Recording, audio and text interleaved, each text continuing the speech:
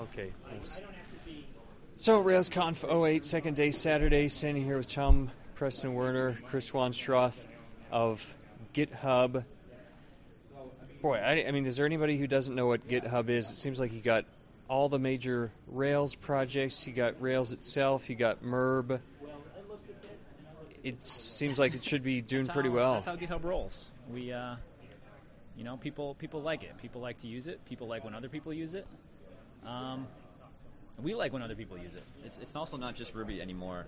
Lyft, which is the popular web framework written in Scala, is using GitHub. Prototype, Scriptaculous. New, the language that's a Lisp written in Objective-C, uses it. IO uses it. So most exciting to us and me personally are all like the non-Rubyists who are starting to embrace it and put up their cool stuff, which I'm normally not exposed to reading my very narrow vision Ruby logs.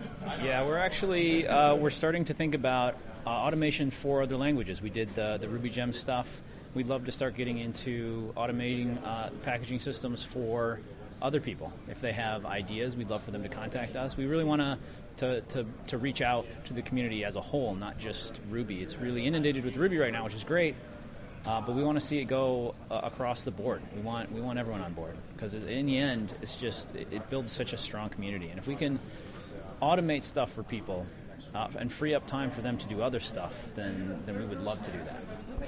Now, at first I thought, okay, great, this is Git hosting, this is going to be useful, a lot easier to use a publicly set up Git server at GitHub than to try to do it myself.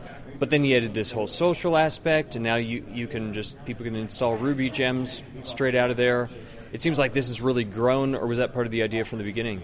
Well, it's what they say about when you have a startup, you always do it wrong to begin with, and you have to be willing to adjust to what people are telling you, and that's exactly what happened. Originally, we didn't have that big of aspirations for a social kind of thing. We wanted an easy place to put up a repo and share it with some friends, but as we went along, people would say, hey, how awesome would it be if you could follow people and have a watchers list? And we said, you know what, that actually would be cool.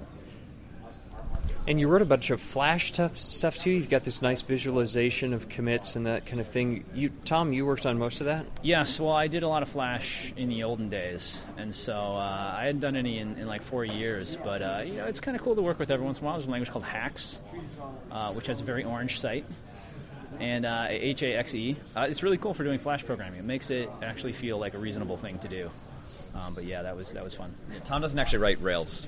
He writes pretty much every other language except for Ruby and Rails. Oh, you do. He does Ruby stuff on the site, just no Rails. Oh yeah, you said it in the panel we did that.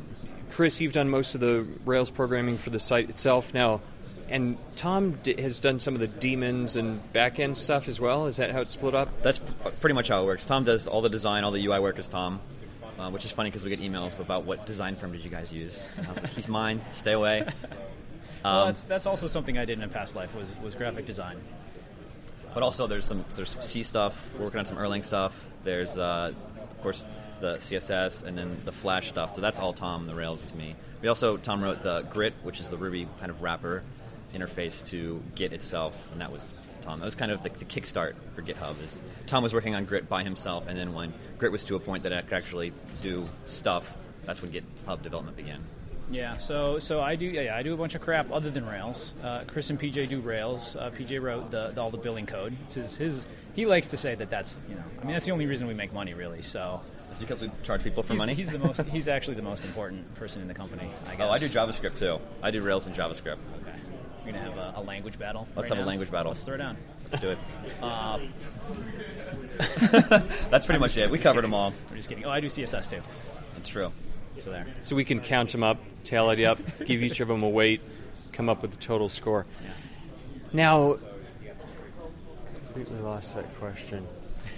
It seems like you're 90% of the way to replacing something like RubyForge, but that in the panel you said, yes, you want to be the next SourceForge. So do you think will RubyForge be gone a year from now? Is GitHub going to replace that altogether? What's RubyForge? I don't even know what that is. I think so. I mean, from my perspective, SourceForge and RubyForge kind of represent the way people used to share their code, and GitHub is the new way. This idea is something that we've implemented, and other people can implement as well, but it's a totally different way of looking at the problem.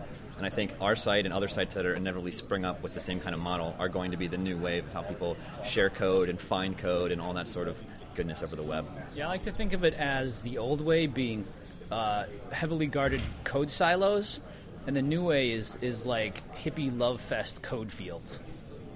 That's how it. That's a brief version of a very long thesis that Tom has about how biology and evolution relate to source control. It's amazing. It is pretty amazing. Well, it's just a lot easier to have my master branch be the release, and sure, I make some tags, and then as long as I have a gem spec in there and I've merged in the latest new feature, I'm done. I don't have to publish this and tag it. Well, I do tag it, but I don't have to go through the whole release process of making this a new gem. It's all about easiness. I mean, GitHub was originally written because we were both busy doing our jobs, and we still wanted to maintain our open source, and it was just becoming such a huge workload to download patches and manage patches and deal with people. Stuff we wanted to do, but it was just kind of caught up in all this ceremony, I guess is the word you would use. So GitHub is there to kind of automate and streamline the workflow for us in exactly the way you just mentioned. Make it easy to do all the stuff that you're doing the hard way.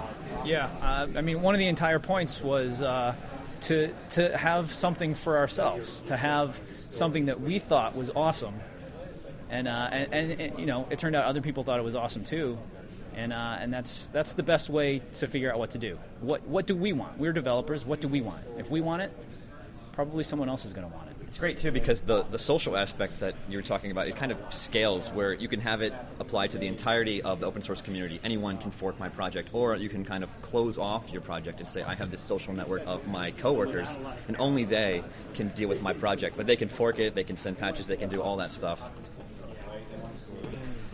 So Chris is basically full-time on GitHub. Also, PJ, now that we know GitHub is awesome, Tom, when are you going to quit your job at PowerSet? Yeah, Tom. Well, PowerSet treats me well, and it, it's hard to know. Only no comment. Well, thanks, guys. Thank you. Thank you. Awesome.